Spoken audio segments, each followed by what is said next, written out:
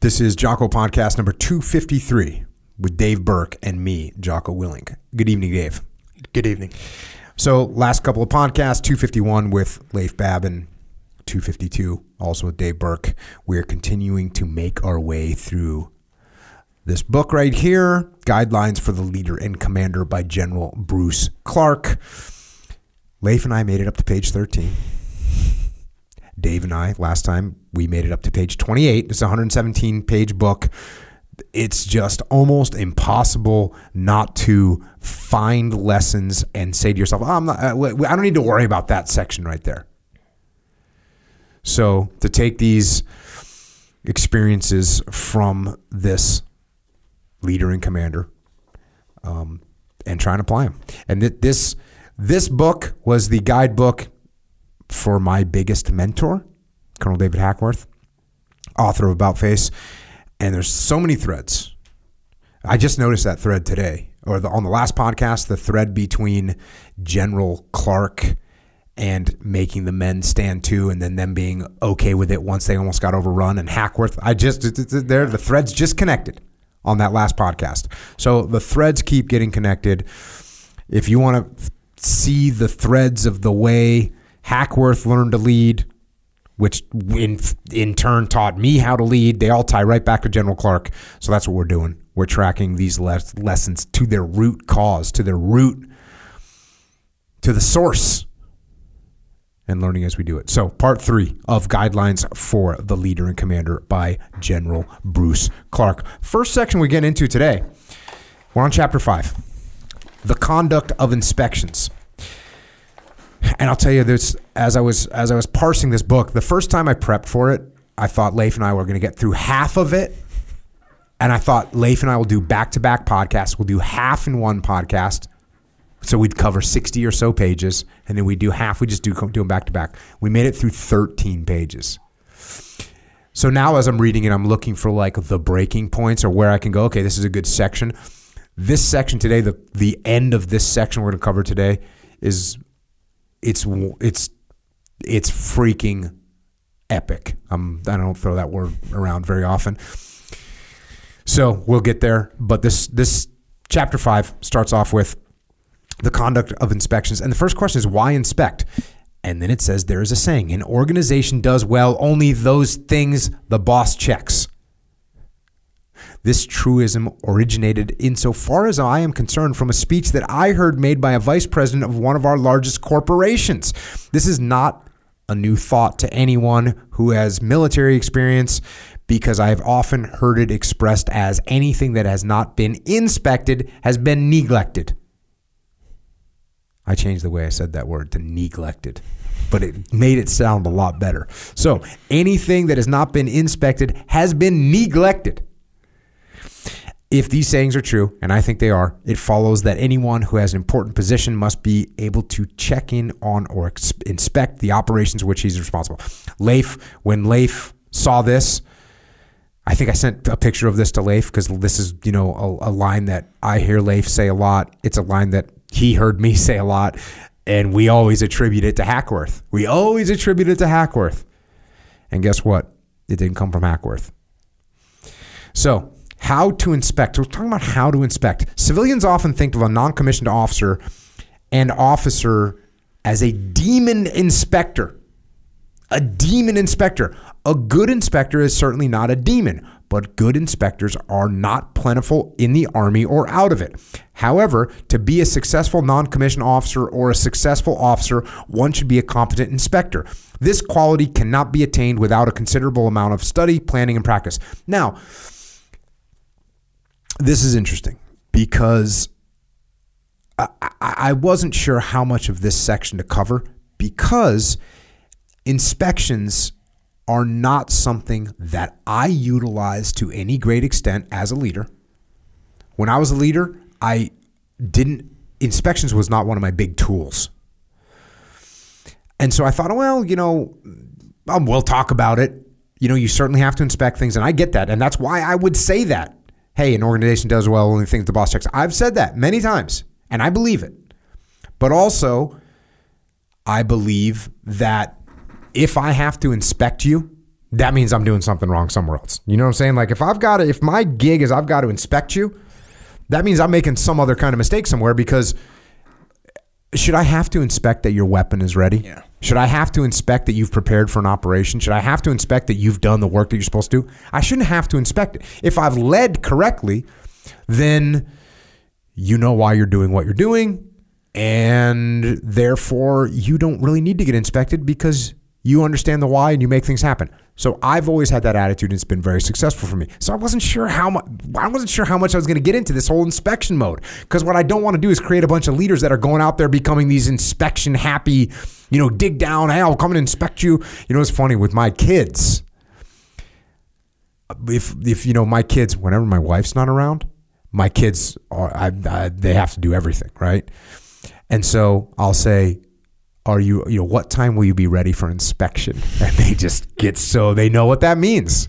I'm going to inspect, and it better be squared away. So I don't want to pass on this idea that, hey, you guys got to be inspection freak. I never want people to think that the military is what the military is portrayed in boot camp, which is you're getting inspected all the time. So that being said, as I read through this, I thought, I better cover this because, well, you'll see. So here we go. Back to the book. It is very seldom that I visit a unit, an installation, or a headquarters that I do not see things which are apparently not correct and which only need pointing out to get them promptly corrected. So it's very seldom that you go somewhere and you see something and you go, hey man, why isn't that right? And all you have to do is tell them that it's not right and they can fix it.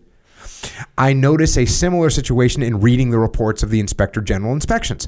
I often wonder why the responsible person on the spot has not noticed them and corrected them. You're there. Why don't you notice that this shortfall exists? Here's one reason. It may be because he has lived so close to them that his ability to notice them has become fatigued. So what does that mean? You're not detached. Yeah. You're not detached, so you don't see these mistakes. But I am inclined to think that it is because, so that's a possibility, but I am inclined to think that is because he has not conducted his inspections in a systematic and effective way. So even when you're not detached, even when you're totally engaged, if you inspect correctly, you should still be able to pick up on things that you would otherwise miss. Too often, officers and senior non-commissioned officers have a general look-see rather than an inspection. They go through their areas of responsibility without noticing things to correct, and what is more, without noticing good things for which someone should be complimented. That's one of the reasons why I had to cover this, because an inspection isn't about finding what I can nitpick about you. It's actually about what I can find to compliment you on. Totally different attitude. My purpose for inspecting you is so I can find things that you're doing awesome at and compliment you for them. To become a good inspector requires, as I have said before, study, planning, and practice. It requires study to be sure that he knows what is correct and what is not correct in the field of his responsibility. It requires planning to prepare a schedule of inspections in such a way that over a period of time he has given the necessary attention to all aspects of his field of responsibility. And then it requires practice in order to notice promptly whether the important things are correct or incorrect. Notice he said important things. Important things, and you can absolutely get bogged down in things that are not important. And in fact, the military, if you're not careful, you will start to focus on things that are not important. On the last podcast, you were talking about the fact that when you were a squadron commander, your attitude was, we are inspection ready at all times. Does that mean that we scrub the grout on the backside of the whatever bathroom in the third floor? No, because does that really matter? Is that an important thing? No. Is it clean? Yes, it's clean. Absolutely, it's clean. It's fully functional. It's totally ready. But we're not wasting time on it because it's not really that important. What is important? The mechanics of the freaking aircraft. Yeah. The cleanliness of the area where we're actually doing work that keeps these machines up and running. If I had my guys scrub the grout of the bathrooms prior to someone coming to visit, I'm telling them that's what I care about. And that's not what I want them to care about. In the study phase, most people find that a checklist is necessary.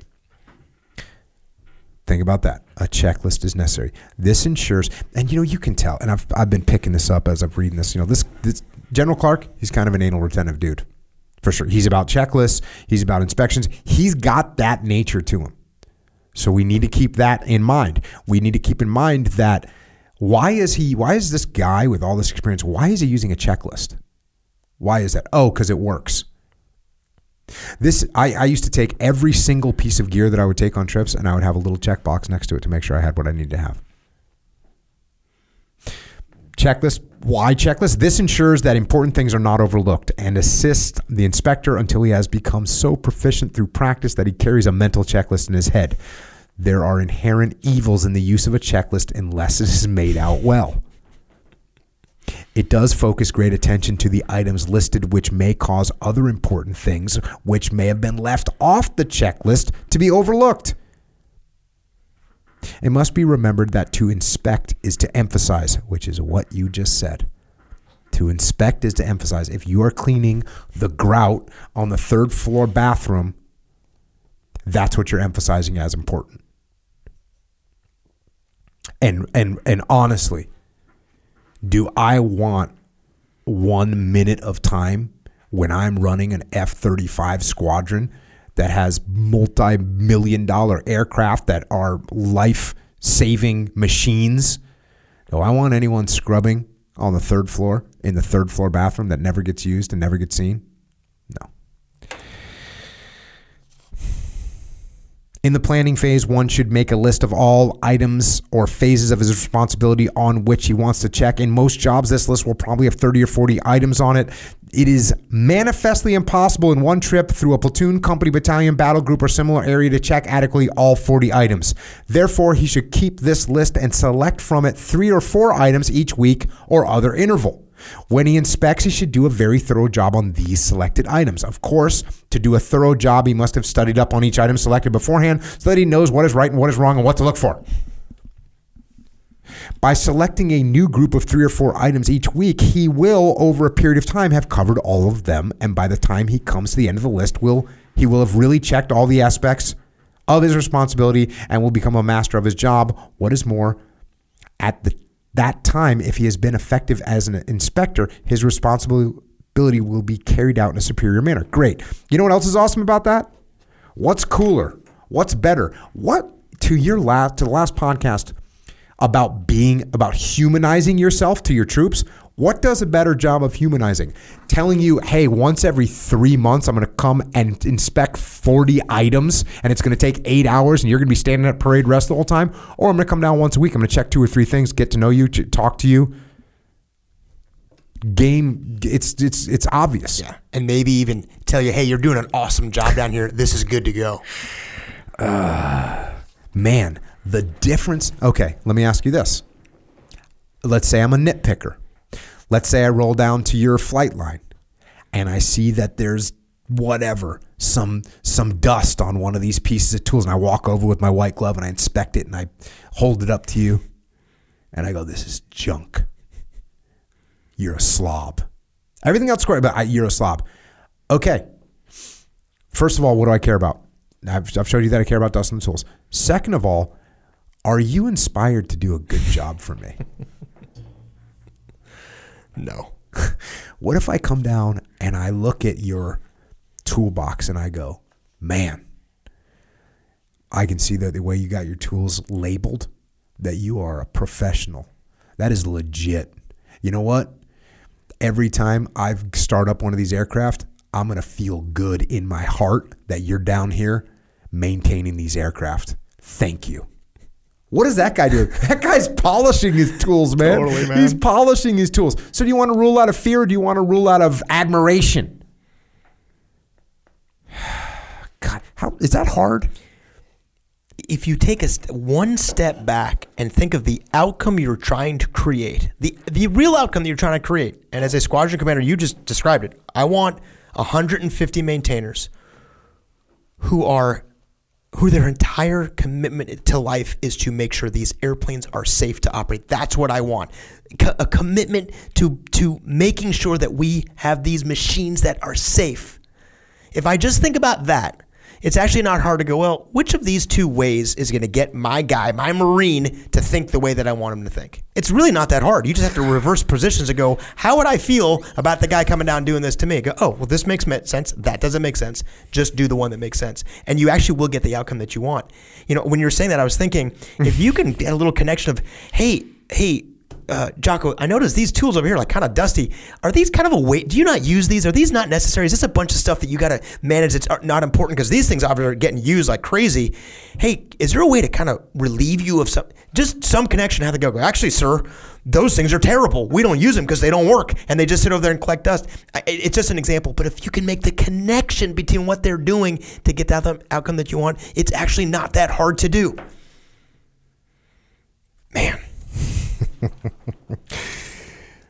Man. All right. Back to the book. Whether he announces beforehand the items that he is going to check each, that whole conversation we just had, that's like something that we need to continue to talk about I say this all the time, is like, it's really obvious with ego, right? When you're in it, you don't notice how stupid you look. And when you step outside and you see someone else behaving that way, you go, oh, this person's an idiot. Their ego's involved. But when it's you, no, it's me. It's different. It's different. It's different. No one will notice. I want that attention. I want that, hey, you didn't recognize me. You know what? I want my black belt. How's that work? Yeah. Not good. Back to the book, sorry. Whether he announces beforehand the items that he is going to check each time is a matter of individual choice. Some officers publish their checklist to assist in training their subordinates. Good results have been obtained that way. One basic rule, however, is that having once announced an inspection, he owes it to the people underneath him to make it fair and thorough. He also owes it to the people inspected the privilege of being commended for the good things found as well as criticism for the things which are not up to standard. That whole idea, if you just flip I'm inspecting you so I can see what you're doing awesome, inspect all the time. Totally. I have never known a good inspector who did not acquire a highly developed curiosity and the ability to notice details. This can come to anyone with practice. On one occasion, I visited a country where units of the Army are stationed. I was met at the airfield by a field grade officer of the local headquarters. During the ride from the airfield unit, I noticed that the civilian passenger cars we met had the drivers on the left side, but the large trucks had the drivers on the right side. This seemed odd to me, so I inquired of my escort why this should be so. He remarked that although having been in the country for over a year, he had not noticed that. I would surmise that he would not develop into a good inspector. If you, as either commander or a staff member, follow these hints and rules, you will not be known as a demon inspector, but as a competent and effective manager. And then he says it one more time in big, bold print. An organization does well only those things the boss checks. If you're in a leadership role and you're inspecting your people, or if you want to take it a step further, if someone else is coming in, like the IG is this, in the military, the IG is this other group, this inspector general group is another team that actually comes in to inspect you. So whether it's you or somebody else, if I'm a leader and I'm inspecting my people, I'm actually just inspecting myself. It's everything I see is a pure reflection of me. So the idea that I be down there designed to criticize them for not doing the things I need them to do, if you just had the mindset in your brain, my inspection of my people is actually an evaluation of my own performance, it can completely change the way you see what it is that you're looking at.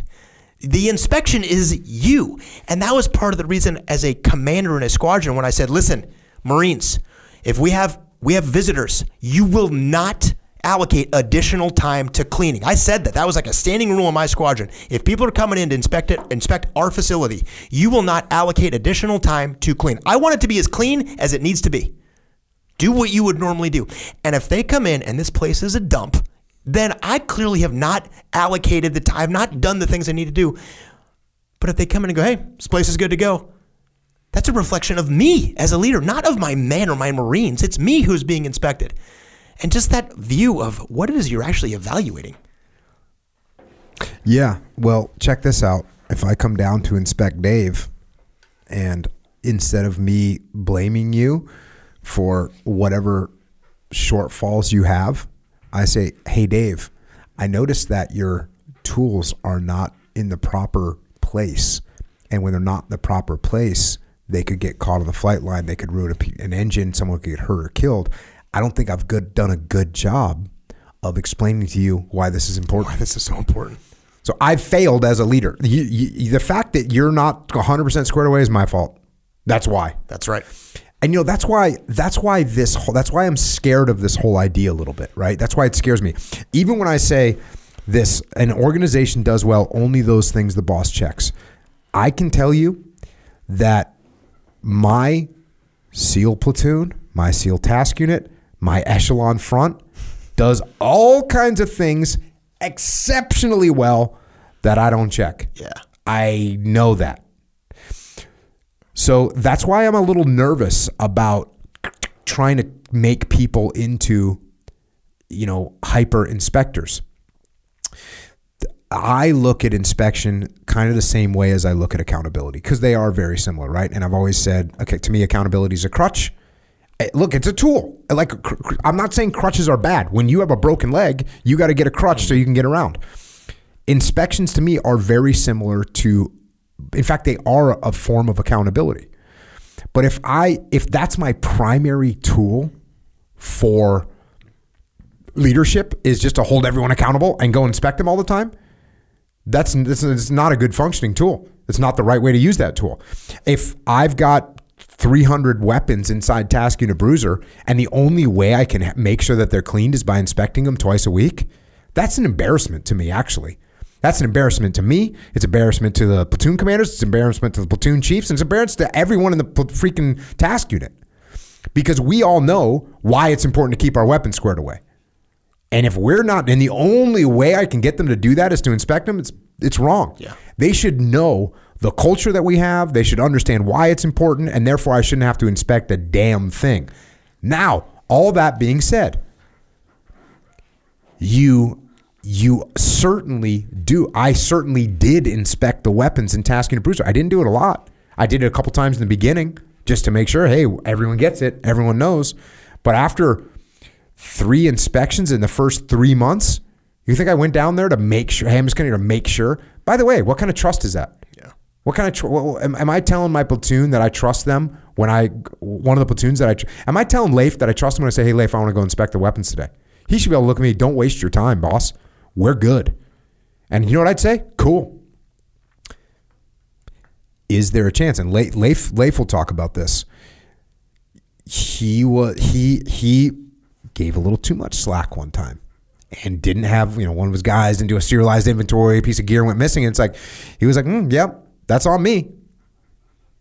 Leif said, that's on me. I obviously, a little too hands off, a little too decentralized. So what does that mean? I think maybe that's why Leif loves that term, loves that phrase so much, because he knows he had that bite him in the ass and he had to start to up the level of inspections. So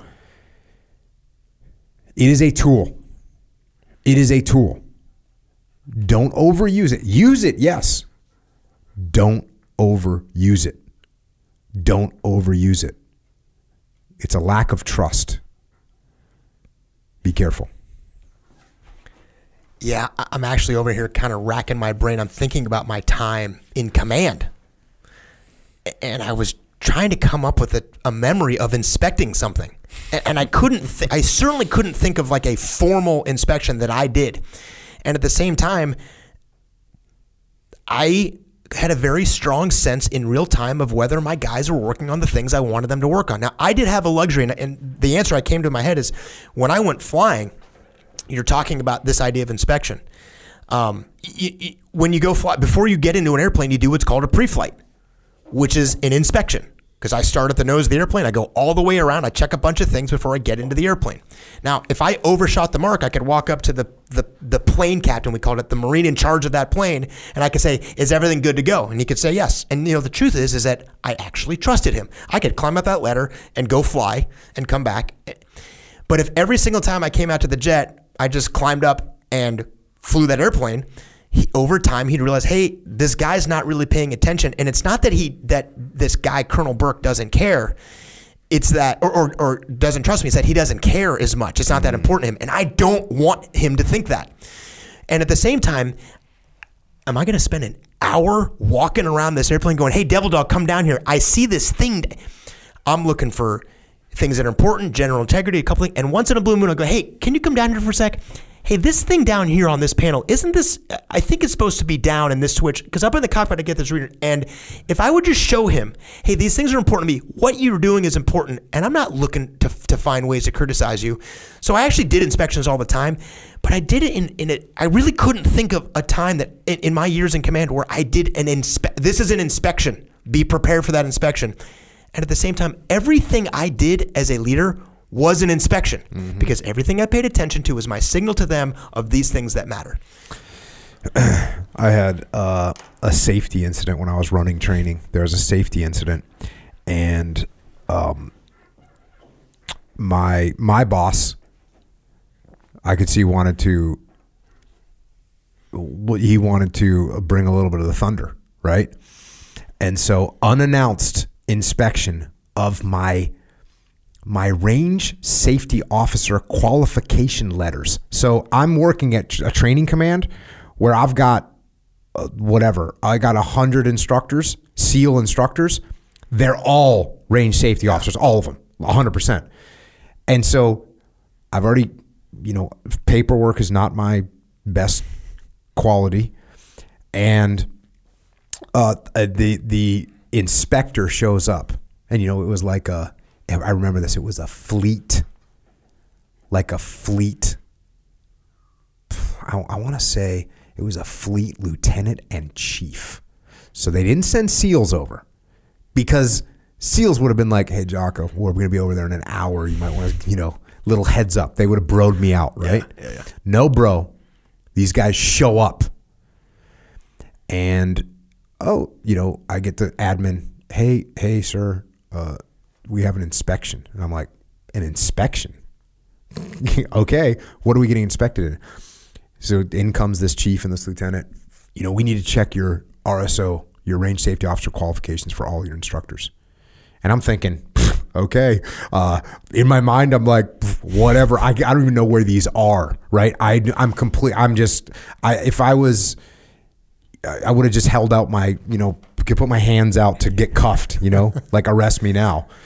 And sure enough, my admin department says, "Oh, you want to see all the RSO qualifications and make sure that every single person, every single 100 people here that all, by the way, rotate in at different times. They're all rotating out. There's not like it's not like a one unified group of people that's all getting qualified at the same time. No, these are random guys that are coming and going at different times.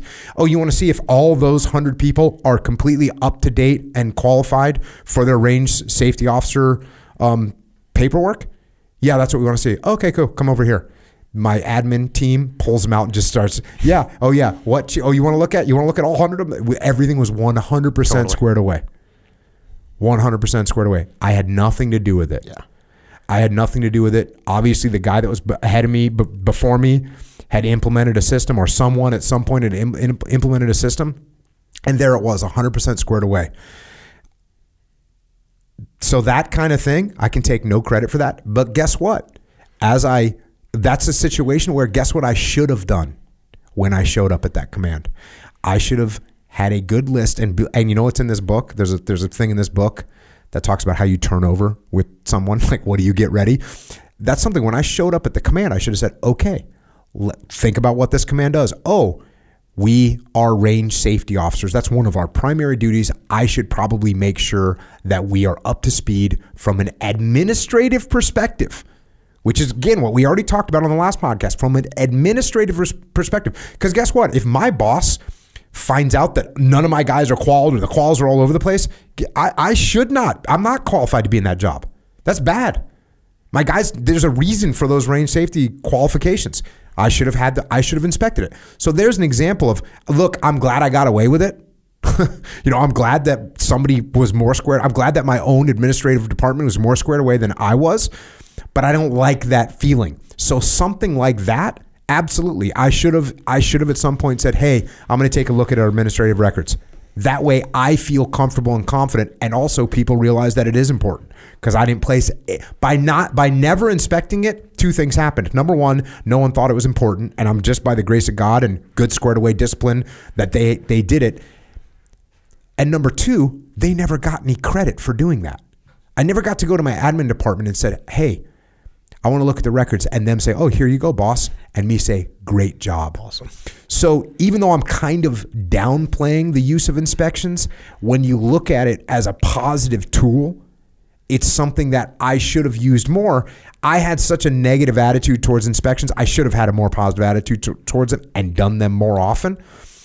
So I think that is where I'm walking away. My lesson learned is inspections. I think of them as a tool for accountability. I should think of them as inspections are a tool for complementary activity with your troops, for confirming that the right things are being focused on. Because guess what? The admin department, you know how many RSOs, you know how many range safety officers there were in the admin department? Take a guess. Admin guys are RSOs? Yes. None. Zero. Yeah. Exactly. They had no reason to be concerned about that. No they had no connection to it. reason. Yeah. I never made it important. Thankfully, they were great squared away, Yeah. Sailors that got it done. Yeah.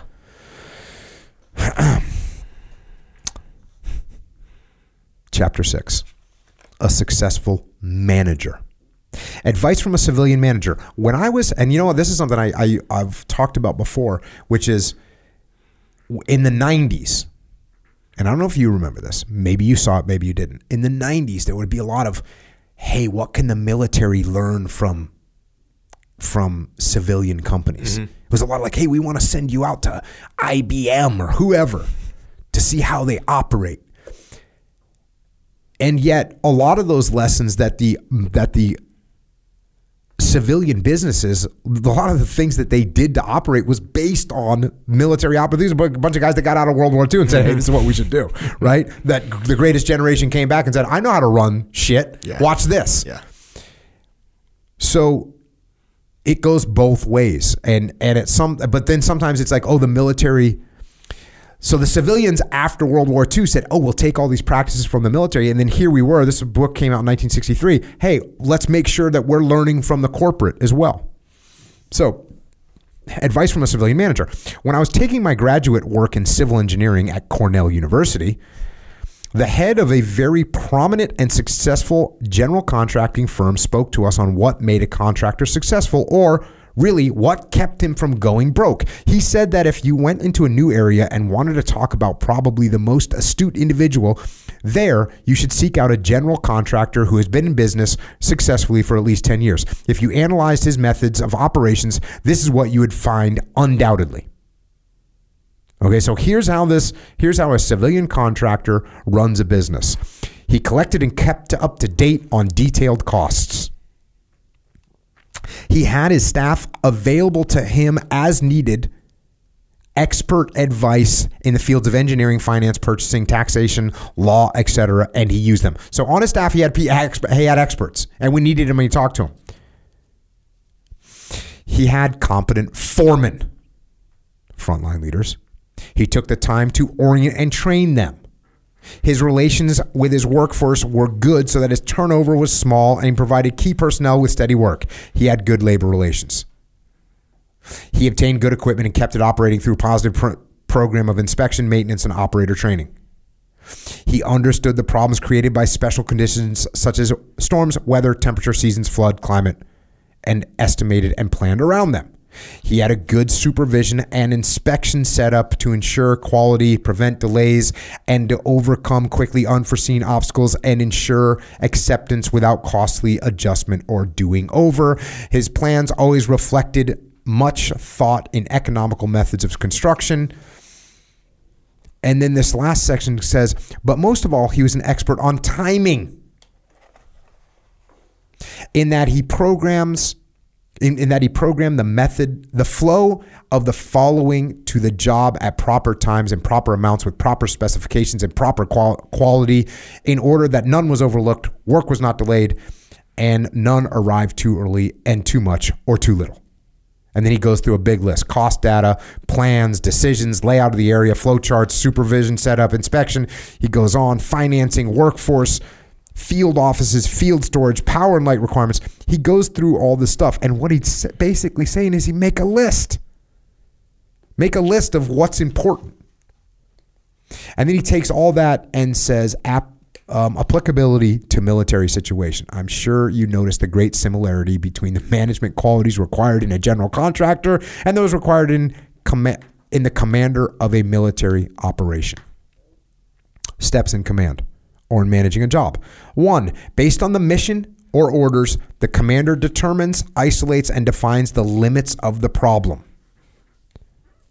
And every once in a while, I get something where I go, oh, and this is one of those moments. Number 2, the commander turns the problem into an operation by issuing a clear and adequate directive for the conducting of it. And what I really like about that is, and we hear it, define what the problem is. Define what the problem is. If you don't know what the problem is, how are you doing anything else? And if you think about any mission that we ever did in the military, there's a problem that we're trying to solve. Any mission that we ever did, there's a problem that, hey, there's a bad guy.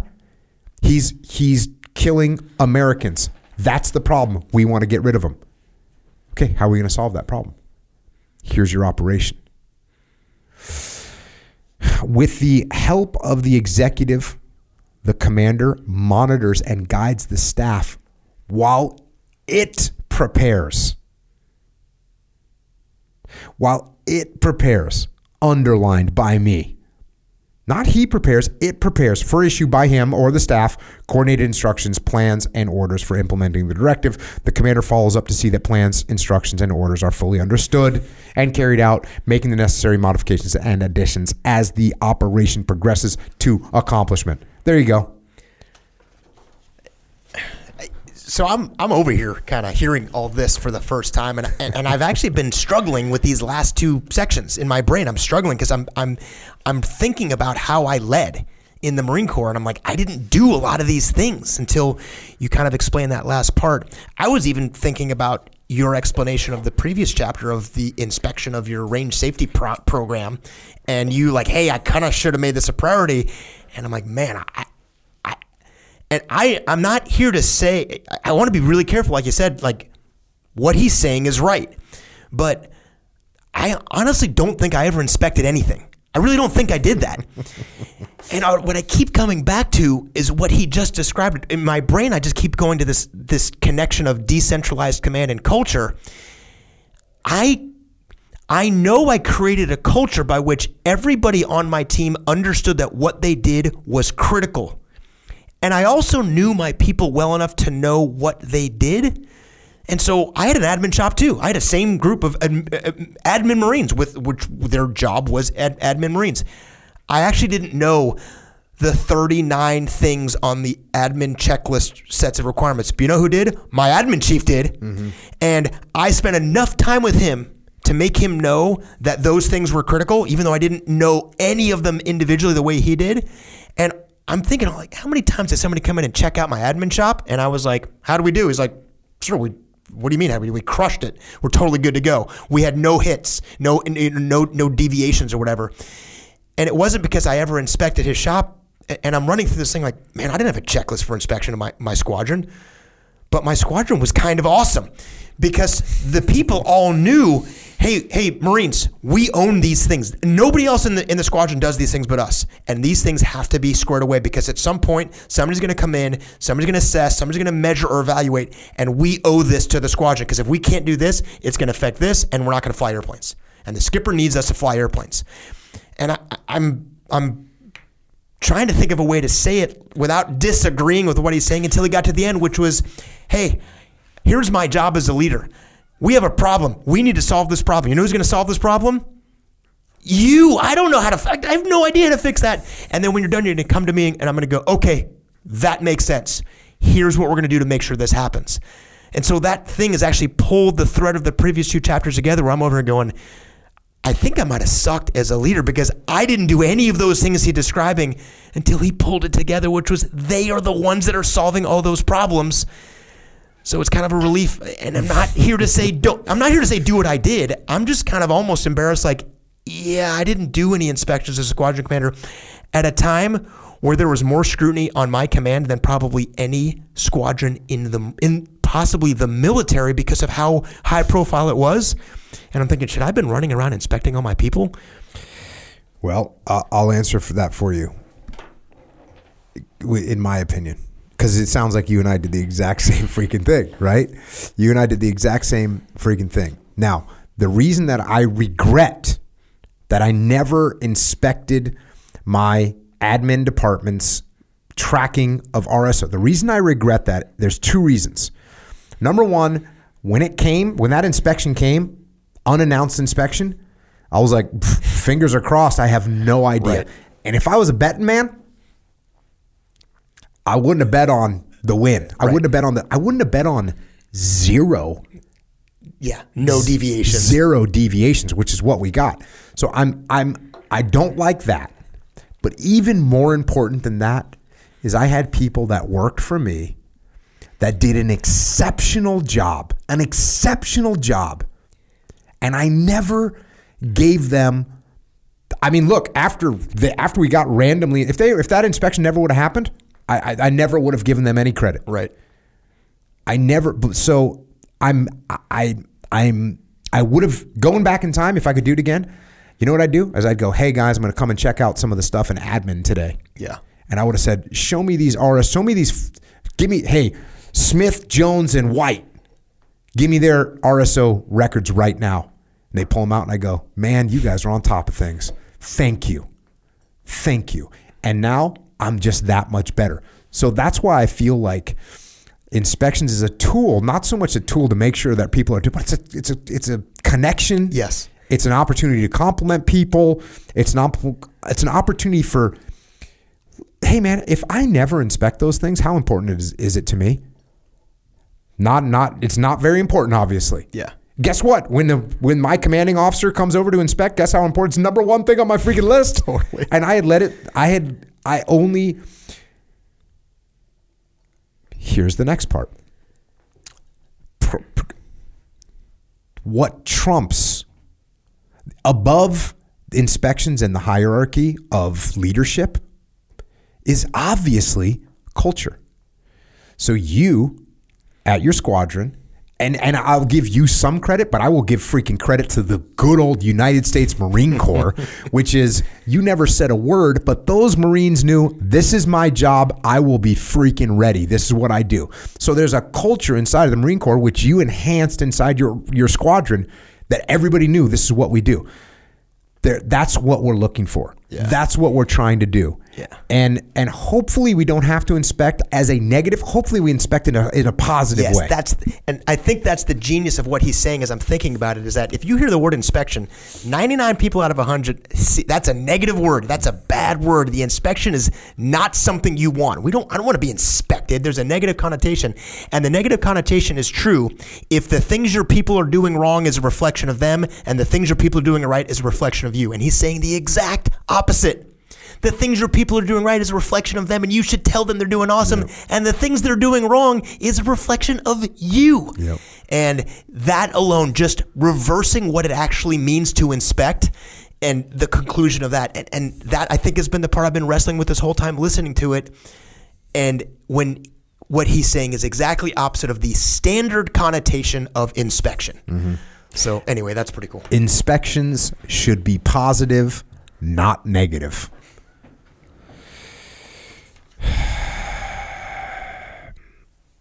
Chapter 7, leadership, commandership, generalship. And then in quotes, followership. I can assure you that and so this is addressed to students of the Command and General Staff College, Fort Leavenworth, Kansas, 1962 to 1963, course reprinted with permission. From Armor Magazine. Why don't I have a subscription to Armor Magazine? Here we go. I can assure you that it's a great privilege for me to return to the Command and General Staff College, even though this is the first time I have been permitted to be on this platform in civilian clothes. I've been here over a long period of time, from time to time. I entered here as a student 24 years ago. I've taken great interest in the Command and General Staff College because I was able to work in the field of Army education on several occasions. I don't know that there's any institution in America that is so favorably known worldwide in military circles as your college. And while I can't think of many things that I contributed to the college, I did contribute one thing that I think was important. So you can see he's got a little humility. I can't think of anything I've done, but there's one thing that I think was important. I was responsible for changing the name of it from the Command and General Staff School to the Command and General Staff College. Now, you might think that to be a play in semantics, but it isn't. It's important because, after all, you gentlemen here are getting the equivalent of your master's degree in your profession. I wanted to just talk with you this morning. I didn't come here to deliver a lecture. I came to talk to you about certain aspects of the job that you're learning to do. After all, this is the Command and General Staff College, and that name was not arrived at without some thought. And of course, it sets forth your mission for being here. I was a troop commander for 13 straight years before I retired. And that encompasses the career of a great many of you people. So that I didn't come here today to play over again the record that I think a lot of you have heard me play many times. You have heard a very good course at the college in leadership, and I assure you that I'll not repeat that or go into the attributes that are required in the field of leadership. I think they are very well known. They're really not very complicated. The art of leadership is only complicated to theorists. It's not complicated to practical men. There are only a very few simple rules and precepts that build the makeup of character that are necessary to be better than a satisfactory leader, and I'm sure that each one of you has passed that qualification, or else you wouldn't be here. I would like to go further into this particular field and point out to you that I believe we have become inexact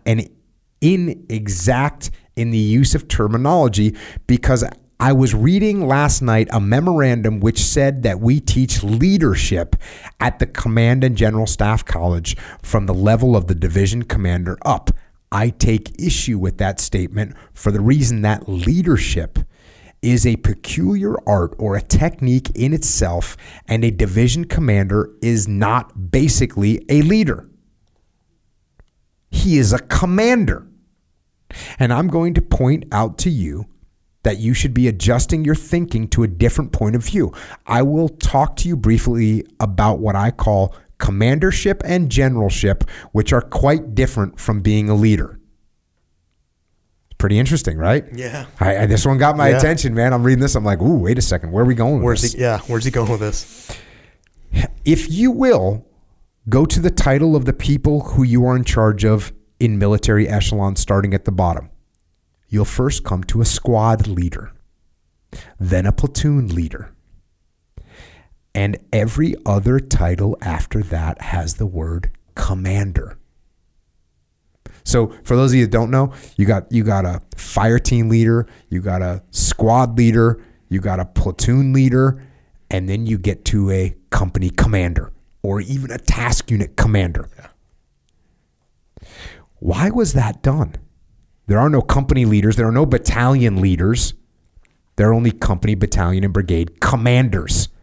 And then you get to division commanding generals, which is a further progression. I'd like to point out to you that I hope you all will graduate with an appreciation of the transition that is necessary to go from leadership to commandership. I hope you don't think this old man now is involved in semantics, because I hope I'm not. It's really an important thing, and a lot of people have never bridged it. They're still exercising leadership as company commanders, or even as they get higher, and by doing so, they're bypassing or poorly using their subordinate commanders and staffs. Just to take a break. So, I've talked about this many times. There are people that they were a great platoon commander. Task unit commander, it's like not quite there. SEAL team commander, they're not good. We've worked with businesses. where you had this CEO, founder, like this one we see a lot, founder / CEO. Hey, does an amazing job forming that business, building that business. All of a sudden it's time to really grow. They can't make the transition. They don't make the transition. And they have to bring in a new person to be the CEO, a person with these other attributes. So this is something that's all I was thinking about. I was like, oh, okay. I remember the CEO that brought this particular company through this particular situation and then got to that level, and they had to move him into some different role. And they had to bring in somebody that had this next level of leadership characteristics. Continuing on, you came here to learn commandership or generalship, and that involves the proper organization and utilization of subordinate commanders and staffs to establish what you want done with your command. And the technique is much different than the technique of getting in front of a platoon and saying, follow me, which is leadership. But when you're in a different position with reference to your soldiers, then you become more or less a director. And the technique of directorship is far different than the technique of saying, follow me. And I'm so glad he broke this down. I will give you an illustration. Suppose you have a horse at point A that you want to move to point B. You take hold of the halter shank and he follows you down the road. You're the leader. So there you go. Hey, that's what you are. You take that bridle and you lead this thing down the road. You're the leader. But if you get on and ride him, you use different techniques. You use different aids. You use your legs and other things that I learned in the ancient days when we had riding at West Point to accomplish your purpose. And I would say that might be termed commandership. You're then the commander of the horse. You're not his leader, but the purpose is the same, to move him from A to B. Now, if you're affluent enough to own a sulky, and I had to look up sulky, I had no idea. A sulky is a carriage. It can be a one-person carriage, but it's 2 wheels. If you're affluent enough to own a sulky and drive him with the reins and with a whip in your hand, then that's generalship. And I bring that up because it isn't too far-fetched in the problem that I would like to bring with you. I will give you a historical example of a fellow who was tremendous leader during the Civil War, perhaps one of the greatest leaders of the Civil War. And I use that term in the sense that I have used it up to now. So he's talking about a leader, one of the greatest leaders, but he's saying in the term that I'm using. A great leader in the Civil War was Hood, who commanded the Texas Brigade. He was a most fantastic troop leader, and sometimes, if you'd like to look into it further, there's a very good book entitled The Gallant Hood. Hood was a leader of the old school. In front of his men with a saber in his hand, that's how he handled his brigade, and it was an effective organization. It was inevitable that a man with such capabilities would be promoted. He went up rapidly throughout the war. He ranked next to Lee at the end of the war, but when the war was over, he had lost command. It was a sorry ending to a man who had never mastered the transition from leadership to commandership to generalship. When you move into the field of commandership as against the field of leadership, you go to the techniques or the art of how you use your subordinate commanders to get the most out of them. The art and the technique of how you organize and use your staff in order to enable you to carry out the job of directing, organizing, and handling operations. So,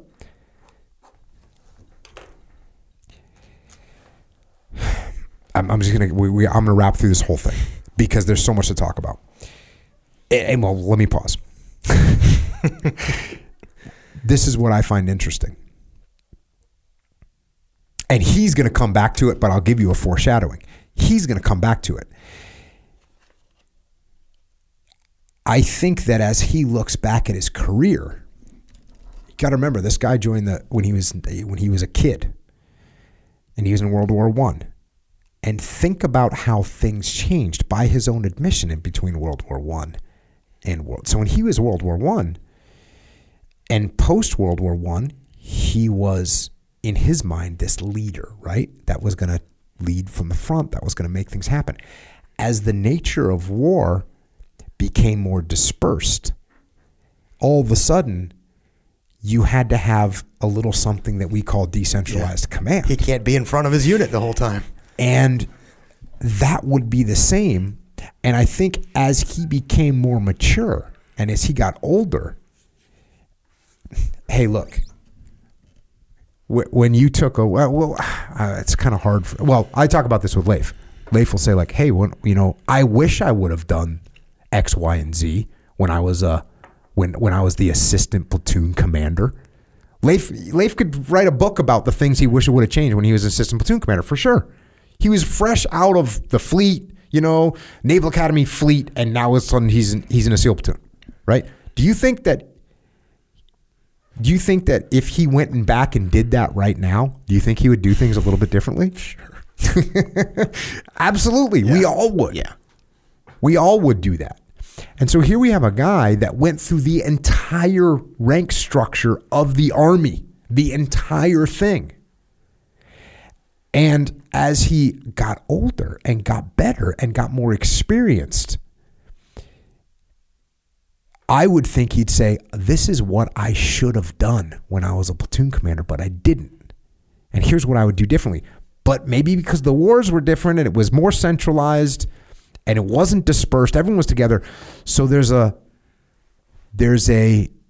I think what I see is him saying, listen, it's a different thing. Whereas I look at it now and say, wait a second, it might have been a different thing for you. But if you could go back knowing what you learned eventually, you might say, hey, I actually would have led differently. And I'll tell you right now, even in a platoon, even in a freaking squad, even in a fire team, the techniques that he's going to talk about, what's better? If you're in charge of a platoon, what's better? Grabbing the reins and pulling them down? Or is it better to guide them and let them run? Yeah. The answer is so obvious. But he digs in a little bit. Chain of responsibility. And also you must realize, as you go up in various echelons of organization of the Army, from the squad on up, you become increasingly removed from the individual soldiers, and your influence on the individual soldier is no longer carried by an eyeball-to-eyeball approach. It is carried on through the echelons of your command down to him.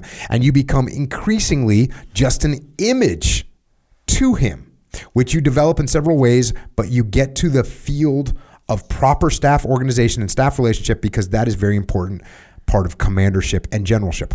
What is that saying? What it's saying is, when you're in a leadership position, as you go up in ranks, you're right. You don't have eyeball to eyeball all the time. Guess who you do have eyeball to eyeball with? Your subordinate leaders. Yeah. And your subordinate leaders have to nurture those close personal relationships with their troops, so that influence that you have as the commander is felt all the way down through the front lines. Back to the book. In your recent military review, there's an article on faulty staff relationships. I hope it will cause you to give a little thought to that problem, because it is an important one. You come to one of the most important parts of commandership and leadership, and that is establishing a chain of responsibility so that every man in your organization knows who he works for and who works for him. That's cool. I get that. That's called a chain of command. That is basic. How many organizations have you been in where that wasn't known? I've been in several. I had no idea who I worked for or who made out my efficiency report. After all, and this is one of those things where I get a little cringy, as my daughters would say. After all, there's one basic rule in the Army that you can't violate. And I, over a period of 44 years, have tried to violate many of them. I have been successful in a few, but this one I have never been successful in. And that is, you work and devote your loyalty to the man who makes out your efficiency report and the man who endorses it. If you don't do that, you're never going to be a general. So, to me, This is wrong. To me, relationships are stronger than the chain of command. Yeah. And luckily, he's going to counter this. He's going to counter his own statement later. Of course. Yeah. Establishing a chain of responsibility is just as important in your... And look, this is proven out by Hackworth, who built these incredible relationships, and that's how he ran things. Establishing a chain of responsibility is just as important in your staff as it is in your command. If you don't have that, your headquarters mills around and creates what I call command and staff inertia. That is a state of frustration and lack of purpose that exists in many military staffs. Okay. People got to know what the chain of command, for sure. Yep. Then, of course, it comes down to the art of commandership or generalship as to how you issue your directives or how you project your desires and will down through the chain of command. Oh, I read that wrong. As to how you issue your directives or how you project your desires and will down through the chain of command. It comes out in directives and so forth, which is an art within itself, and which I am sorry to say we sometimes don't do very well. We could do a lot better when we're doing that in the field. I've worked at times for a commander for whom I felt I wasn't doing a good job because the truth of the matter was I didn't know what he wanted me to accomplish. Okay. Second law of combat. Simple, clear, and concise. If I don't know what you want me to do, there's no way I can accomplish it. And by the way, whose fault is that? It's my fault. If I don't know what my boss wants me to accomplish, what do? I raise my hand and ask my boss, what do you want me to accomplish? What's the mission here? What are we going to get done? What's the end state? What's your intent? Next section, improving your unit. Now we get to the point of making progress as a commander. I can't conceive of anybody who takes over a company, a battalion, a brigade, or division, a corps, a field army who doesn't sit down and say to himself, how will I impress upon my superiors, the men who make out my efficiency report, that I am a good commander? Once again, you get a little bit of that. I'm looking to get promoted, which I don't like. How do I do that? I've seen it done every way that you can think of in my career, but I would suggest to you that the best way to do it in the military organization is through the exercise of what I call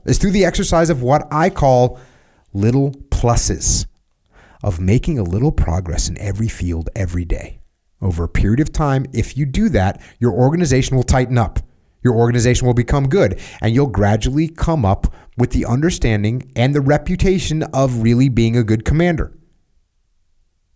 You will also not create turbulence, which detracts from the effectiveness of your unit.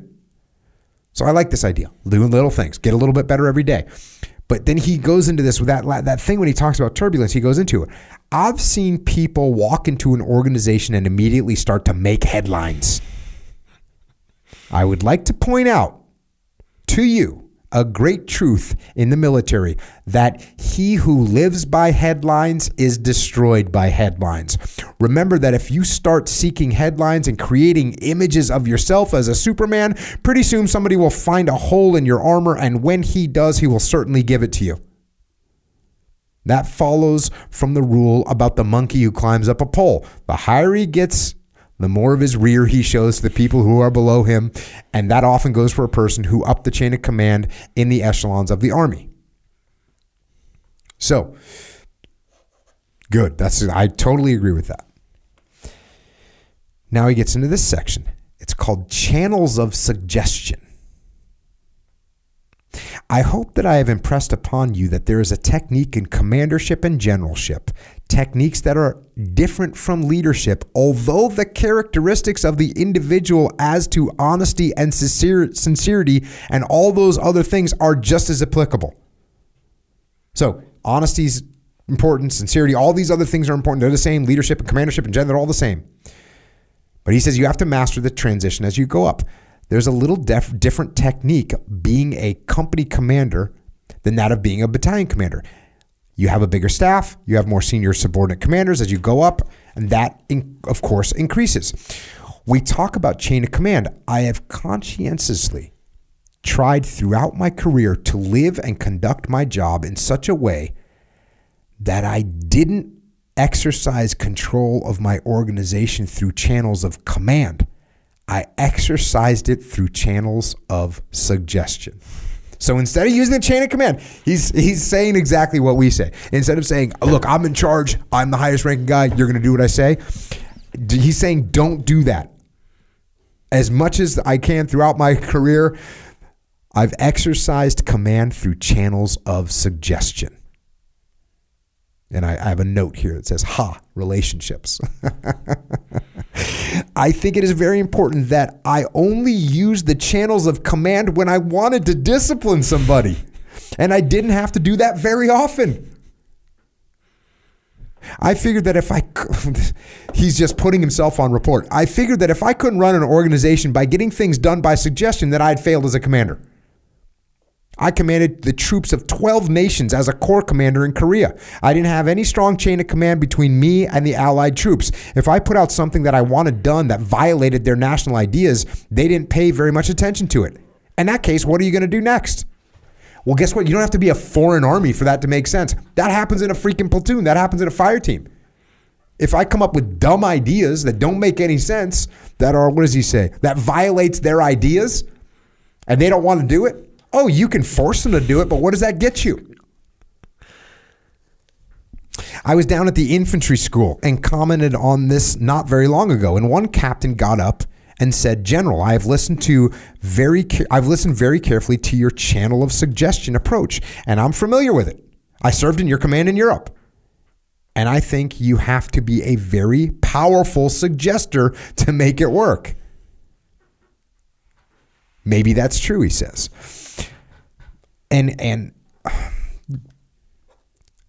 the note I have here is, here's a good way to suggest. Here's the most powerful way to suggest. Listen to your other. Well, this whole time I'm thinking, is it his suggestions or other people's suggestions? I was thinking he was talking. The power of suggestion is, hey, Jocko, what do you think we should do here? Here's the power. Here's the power of suggestion. Hey, Dave, what do you suggest? Yes. Because I'm going to listen to it. Yeah, and we're probably going to do it. I mean, unless it's just a travesty of a plan, we're going to do it. So, definitely some things to think about in there. And you know, as I look at this, guess what? What's that saying? We stand on the shoulders of giants, right? This guy had to do his whole military. We get to take what he puts out, this power of suggestion, which Hackworth then took even further. And now we got to take that and go even deeper. Not even deeper, but further. We got to expand that idea of decentralized command and of listening to what people have to say. And the fact that Hackworth freaking loved his draftees because his draftees would call bullshit on him. He says that in the book. My draftees, they would call bullshit if they didn't agree with something. So I loved them for it. Not I hated them for it. Not shut up and do what I told you to do. Thank you. Thank you for your suggestion that my idea is stupid. What do you suggest? And he continues to kind of dismantle some of these earlier statements. This section's called followership. I want to get from there now to another subject, and then I'll end up my presentation. That is the topic that fits right along with leadership. What I call followership.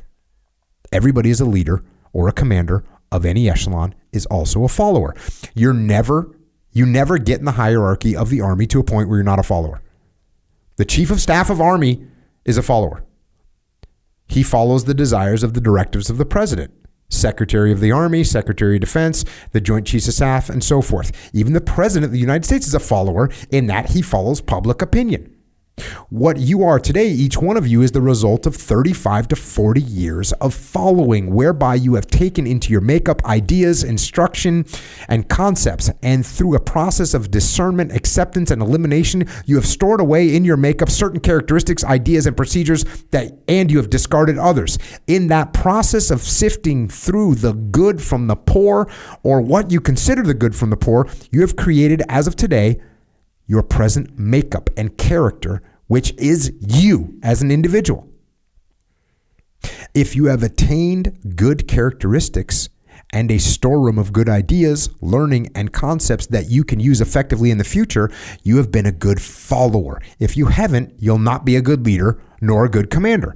It follows from that you must, through this process of discernment and storing away, create in yourself a balanced man, whereby you can handle concurrently all the different parts of the job. You don't concentrate on one and forget the other, such as maintenance. You don't concentrate on marksmanship and forget something else. The best organizations in the American Army are the organizations that are good or better in everything. They may not make any headlines. They may not be superior in any one thing, but they are our best organizations. These are the type of organizations that we want to develop in the Army. I have tried to... That idea of making headlines is a great point. This idea here reminds me of the gray man. They used to say, going through buds, they would say, if you were the gray man, like, you don't want to be the number one swimmer because then people will be watching you. You want to kind of like fit in. I have tried to lead your thinking through the transition from leadership to commandership and generalship, and to point out to you wherein followership is very important in this process of your development. This next section is progressing up the pyramid of life. So all of a sudden, this just turns into like a life gig. And when I was saying that the end of this section that we're going to cover gets really important, this is sort of where I'm starting. It has been truthfully said that at the end, when one looks back on his life, he should measure his success by the number of rungs up the ladder of life he has climbed since he started, and not by the particular rung on which he has finished. The basic concept of our government under the Constitution is that all men are created equal. All men are created equal. This means not that all men are created equal, for they are far from it.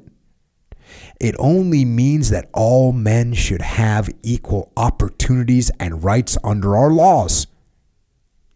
This concept is a great step in the progress of man. When any group of men, such as army officers, lawyers, doctors, engineers, scientists, clerks, or accountants, start out in any corporation or any other organization, they fit into a pyramid which is broad at the base but becomes smaller and smaller as they approach its peak. Assuming that those people in each category start with approximately equal backgrounds, there is a selection process which starts as soon as they rise in the pyramid of life. As soon as they tend to rise in the pyramid of life. So we're talking about this hierarchy, which I know obviously this might bring some thoughts of Jordan Peterson and hierarchy of competence, and that's kind of what we're talking about here. Also, assuming that, and by the way, he says, assuming that people start in the same approximate backgrounds, right? That's a big freaking assumption. But don't worry, he's going to get back on that. But that's a huge assumption. And it's probably an assumption that they didn't recognize as much back in 1950. Also, assuming that the selection of those who rise in the pyramid of life is based upon ability, experience, and the need for special capabilities in leadership, how does one prepare himself for being chosen to advance in competition with his associates and colleagues? So he's talking about how do you go up that pyramid? How do you ascend the dominance hierarchy? Everybody who is a leader, director, or commander at any echelon of an organization is also a follower. He never gets to a point where he is not. And he repeats himself here. The chief of staff of the Army is a follower. He follows the desires of the director of the president, the secretary of the Army. Even the president of the United States is a follower in that he follows public opinion. What each one of us is today is the result of years of following, whereby we have taken into our makeup knowledge, ideas, instruction, and concepts. Through a process of discernment, acceptance, and elimination, we have stored away in our personal ability certain characteristics, ideas, and procedures, and we have discarded others as not being worthy. So he repeats that section right there. He's trying to re-emphasize that point. In the process of sifting the good from the poor, or what we consider the good from the poor, we have created, as of today, our present makeup, and a character which is ours as individuals. If we have attained good core characteristics and a storeroom of good ideas, learning, techniques, and concepts that we can use effectively in the future, we have been good followers. And it's nice to compare this to, you and I covered the Marine Corps document learning. And really, when he's talking about following, what he's really talking about is learning. Yeah, he just said if you can take that and apply it, then you've been a good follower. Yeah. We have a good basis for being successful leaders, and in all probability, we will advance. A good follower is able to react quickly and effectively to an emergency or a crisis. Hence, he has the potential to become a fine military commander. This process must be continuous during our active careers if we are to continue to grow in judgment and balance. Again, reminds me of that Marine Corps. Like, you are learning. That's what we're doing. And I have a note here that says that this section that I'm about to read is this whole thing starts to come together for me. Some call this experience, but it is more than that. It is the constant and critically sound evaluation of experience that causes us to progress in stature and move up the pyramid of life. So it's not just about experience. Experience by itself barely even helps you. What you have to do is you have to take that experience and you have to constant and critically evaluate it. And that's what will make you progress. So you can just go through life and you can experience all kinds of crazy things and leadership challenges. But if you never critically assess what you did, what you learned, how you performed, you and I were talking during the break, and you said something like, I can't believe that I just didn't get issued this book, as a second lieutenant when I graduated from the basic school or whatever. And we had a quick conversation about the fact that it's one thing to pick up a book and read it. It's another thing to have an actual conversation and have context and have thoughts around a book. And I think that's probably one of the reasons why people listen to the podcast is not because I'm sitting here doing an audiobook, right? I mean, this isn't an audiobook of this book. This is my thoughts, your thoughts, and General Clark's thoughts. And sometimes we're right, sometimes we're wrong, sometimes we agree, sometimes we disagree.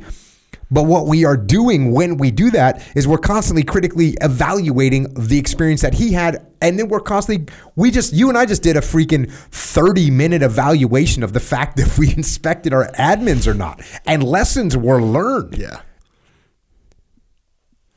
So that's what we're doing. This idea of learning all the time. And the more important, man, the idea of, look, we talk about all the time at Echelon Front. You got to do a debrief. You got to do a debrief. You have to do a debrief when you get done with operation. Win or lose, you got to do a debrief. That's what you have to do.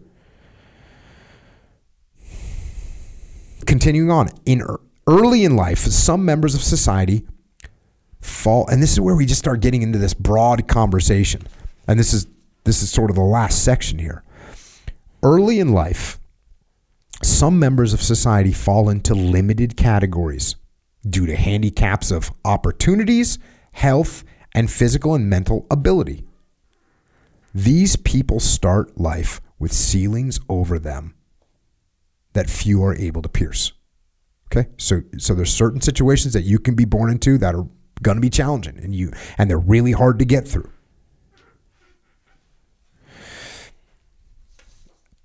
And he gets that.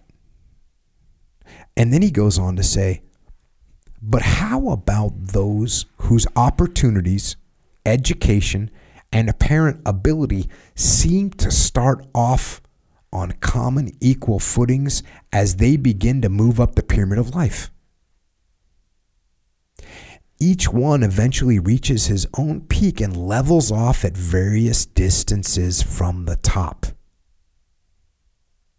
Very few have an apparent ceiling over them at the start, but they develop ceilings at various levels as they go along. So now we're talking about this pyramid. We got this pyramid that we're trying to climb up, And some people they have a legitimate ceiling in life. Whatever they were born, they've got some situation that is a ceiling that they're going to reach. And it can be very hard to break through that. But now he's talking about, hey, look, now you got people that there's no real ceiling. Everyone's on equal footings. And then he says each one eventually reaches his own peak and levels off at various distances from the top. Very few have an apparent ceiling over them at the start, but they develop ceilings at various levels as they go along. What causes this leveling off process on the part of an individual? What factors tend to cause this ceiling to form over him? And then he's got this list. He's got this list of factors that cause you to reach your limitation, that cause people to reach their limitations. Here they are. Wrong decisions, wasted opportunities, deterioration of attitude and enthusiasm, excesses, lack of self-control, lack of honesty of purpose, tendency toward lowered standards, poor ethics, loss of self-respect, loss of motivation and ambition, lack of ability to express himself orally or in writing, poor associations, wrong scale of values, failure in carrying out responsibility, lack of loyalty, up or down, unfortunate family situations, deterioration of physical condition, bad habits, poor financial management, disregard of rules, procrastination, failure to keep up with progress in his field. So, what's amazing about that list? Let's see. I don't know how many there are. There's maybe one. Lack of ability to express himself orally in writing. So that is, can you get better at that? Yes, you can. But there are some people that don't have the same capability. Look, wrong decisions, who's that on? You. Wasted opportunities, you. Deterioration of attitude and enthusiasm, you. Excesses and lack of self-control, you. Lack of honesty and lack of purpose, you. Tendency toward lowered standards, you. Poor ethics, you. Loss of self-respect, you. Loss of motivation and ambition, you. Lack of ability to express himself orally or in writing, okay, we can improve it, but you may have a limited there. Poor associations, you. Wrong scale of values, you. Failure in carrying out responsibility, you. Lack of loyalty up or down, you. Unfortunate family situations, that's something we don't always have control over. Deterioration of physical condition, that's something that we don't always have control over. It's something that we also do have control over depending on what that deterioration is being caused by. If you have some kind of a disease that you can't control, look, that's one of those things. But oftentimes there's things that we can do to make sure we maintain our physical condition. Bad habits, that's you. Poor financial management, that's you. Disregard of the rules, that's you. Procrastination, that's you. Failure to keep up with progress in his field, that is you.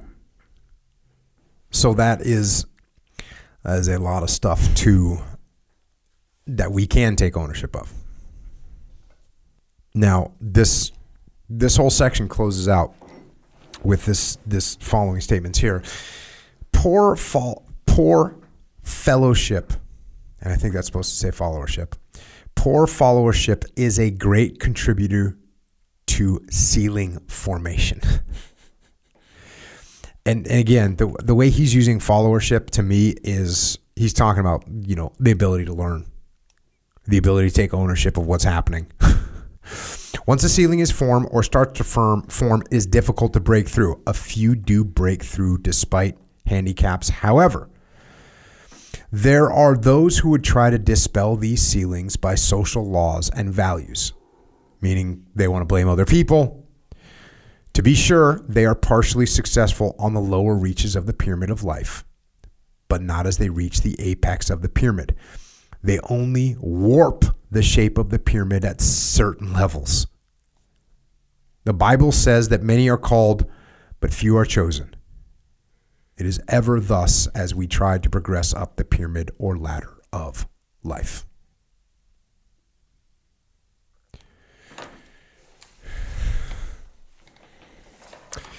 Yeah. So with that, probably a good place to stop this one. That's just such an important way to look at things, you know? And you know, we always talk about extreme ownership from a leadership perspective and leading organizations and leading teams, but you know, extreme ownership is about you. It's about your life. It's about what you're doing.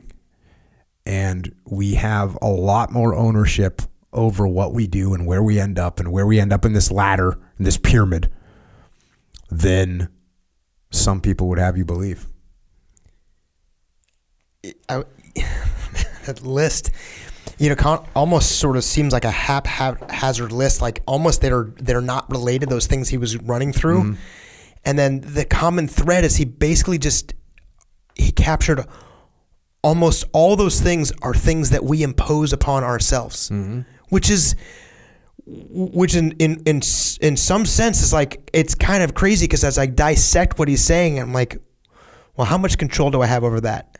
And for almost all of them, it's 100%. Not like, hey, there are components, and I think you actually did a good job because yeah, you know what? Life happens. And you say this on the podcast all the time. Life happens. And sometimes those things in life that happen most certainly limit what we can do. It's a fact that those things do happen.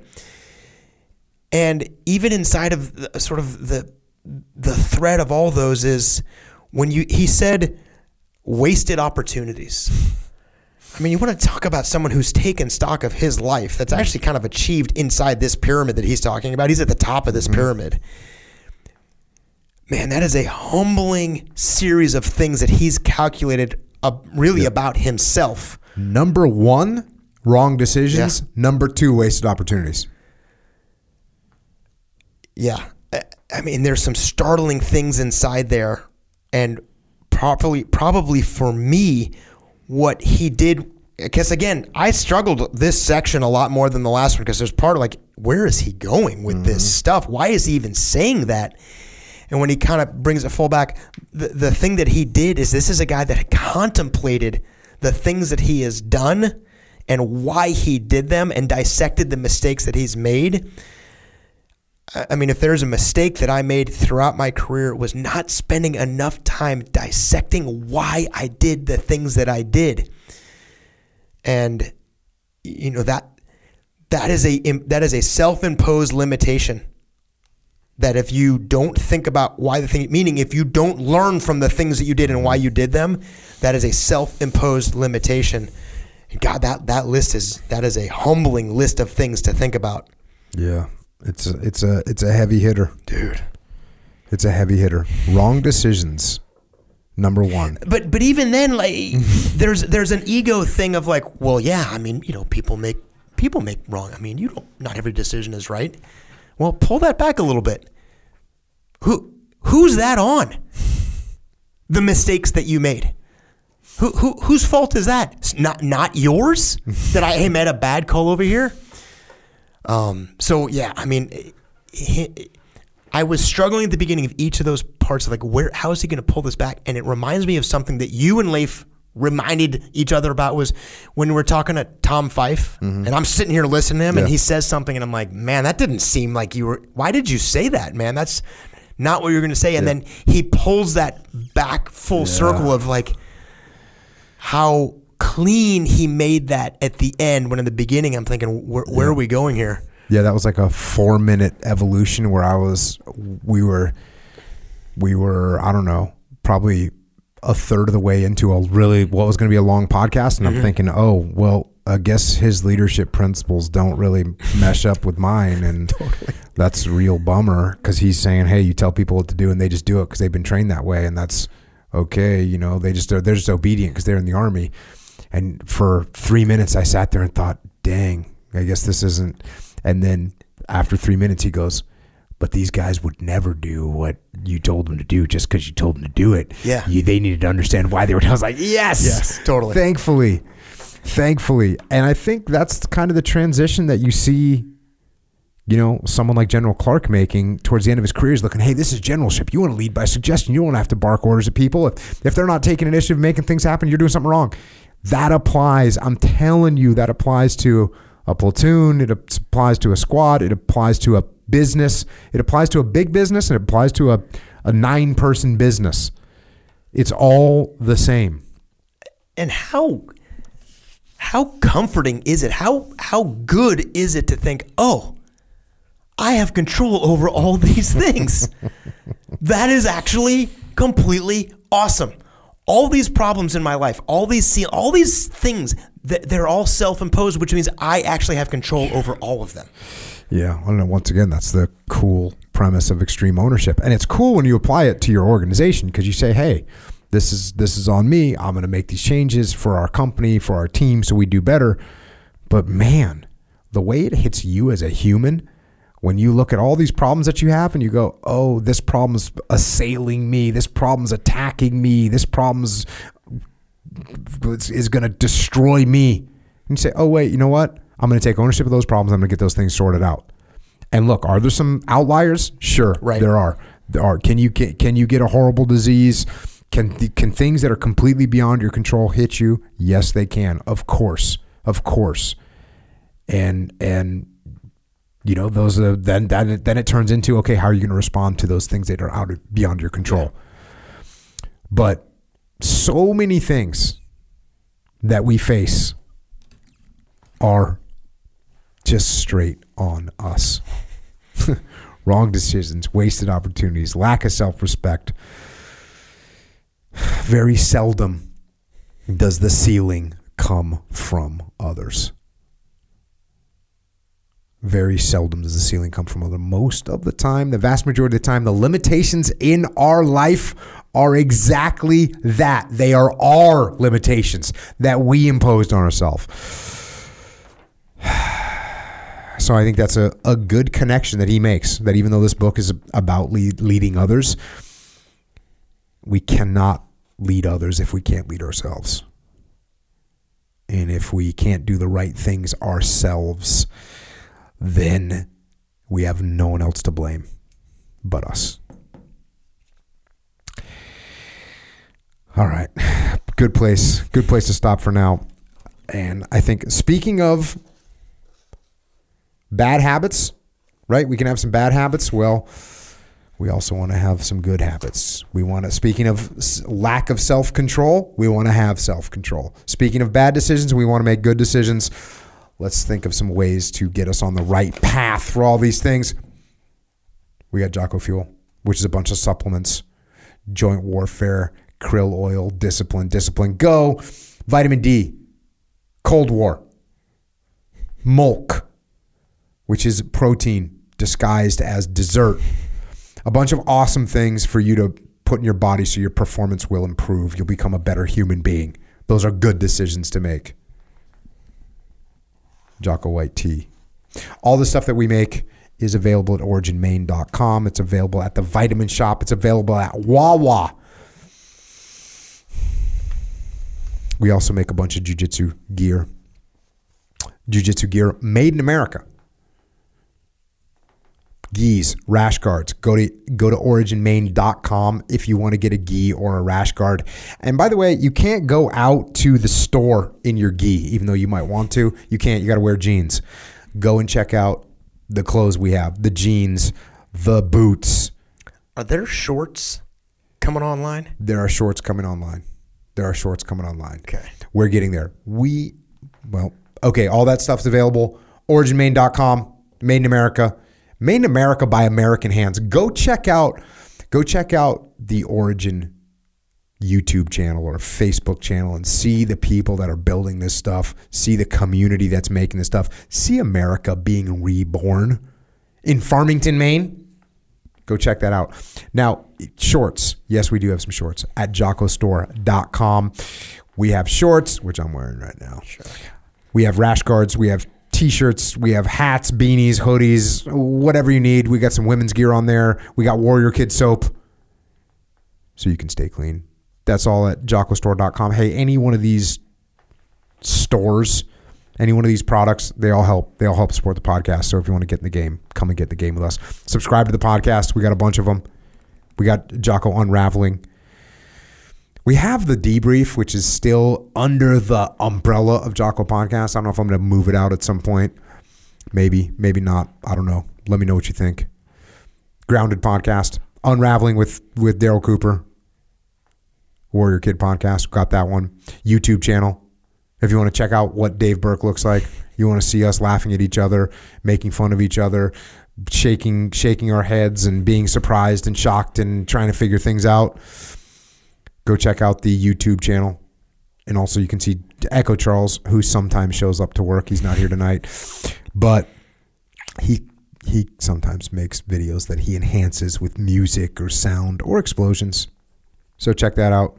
Psychological Warfare, little album with tracks, available on MP3 platforms. Flipside Canvas, Dakota Myers Company, making cool stuff to hang on your walls. Bunch of books. About Face by Hackworth. I wrote the foreword. What an honor that was. The Code, the Evaluation, the Protocols, Leadership, Strategy, and Tactics Field Manual. Way of the Warrior Kid 1, 2, and 3, and now Way of the Warrior Kid 4. Order it so I know how many to make. It's going to be Christmas time, and we don't want Santa to get shortchanged on having the Way of the Warrior Kid 4 Field Manual. So order that now so Santa knows how many to make. Santa's got to get down to business. Mikey and the Dragons, get that one for the younger kids. Discipline Equals Freedom Field Manual, new version out. More words in it. I wrote them. Extreme Ownership and the Dichotomy of Leadership, the OG books. Also, we have Echelon Front, which is our leadership consultancy. If you want to learn about leadership or you want us to help get your leadership, get your company's leadership aligned and all singing off the same page and crushing, go to echelonfront.com. We have EF Online for leadership instructors. Because leadership is not look, you can't go to read one book and think, oh, cool, I know how to lead now. It doesn't happen. You can't listen to one podcast and go, cool, I know how to lead now. It doesn't happen. EF Online, revamped. We got a forum. We got Q&As, live Q&As. You can talk to, you want to ask me a question, go to efonline.com. Go to efonline.com. I will be on a Zoom call to talk to you. efonline.com. We got the muster coming up. There's only one this year, Dallas, Texas, December 3rd and 4th. Go to extremeownership.com. We've sold out every one we've ever done. This one's going to be socially distanced. We're already doing live events. We know how to operate this safely. Go to extremeownership.com for details if you want to come to that. We have EF Overwatch. Listen to podcast 244 with Mike Sorelli. It's executive leadership for your company. You need leaders in your company that understand these principles. Go to efoverwatch.com. If you want to help out service members, both active and retired, you want to help out their families, you want to help out Gold Star families around the world, then check out Mark Lee's mom. Mark Lee's mom, she has a charity organization. And if you want to donate or you want to get involved to help America's Mighty Warriors, then go to americasmightywarriors.org. And you can donate or you can get involved there. And if you're just a glutton for punishment and you just are begging for more of my hubristic harangues, or maybe you just want some more of Dave's vehement vocals, then you can find us on the interwebs, on Twitter, on Instagram, which Echo likes to call the Gram, and on Facebook. Dave is at David R. Burke, and I am at Jocko Willink. And thanks once again to General Bruce Clark and to Colonel David Hackworth for your service to America and for continuing to take care of the troops through the lessons you passed on. And thanks to the military personnel out there right now holding the line. Thank you for doing what you do every day to keep us safe. And to the police and law enforcement and firefighters and paramedics and EMTs, dispatchers, correctional officers, Border Patrol, Secret Service, and all the other first responders. Thank you for holding the line here at home. And to everyone else out there, remember these lessons from General Clark. Remember that the ceiling you can't break through. Remember that there's a pretty good chance that you built it. You made the wrong decisions, wasted opportunities, deterioration of attitude, lowering standards, poor ethics, poor associations, procrastination, and bad habits. The list goes on and on and on, and the list is on you. The list is on me. We control so much of our fate. We control so much of our destiny. And maybe it's those little fractions of things that we don't truly control. Maybe that's what causes us to just give up on the rest. But I'm telling you, don't do that. Don't give up on it. Own it. Own it all. And break through that ceiling. And become what you want to become, and become who you are supposed to become. And you do that by going out there every day and getting after it. So until next time, this is Dave and Jocko. Out.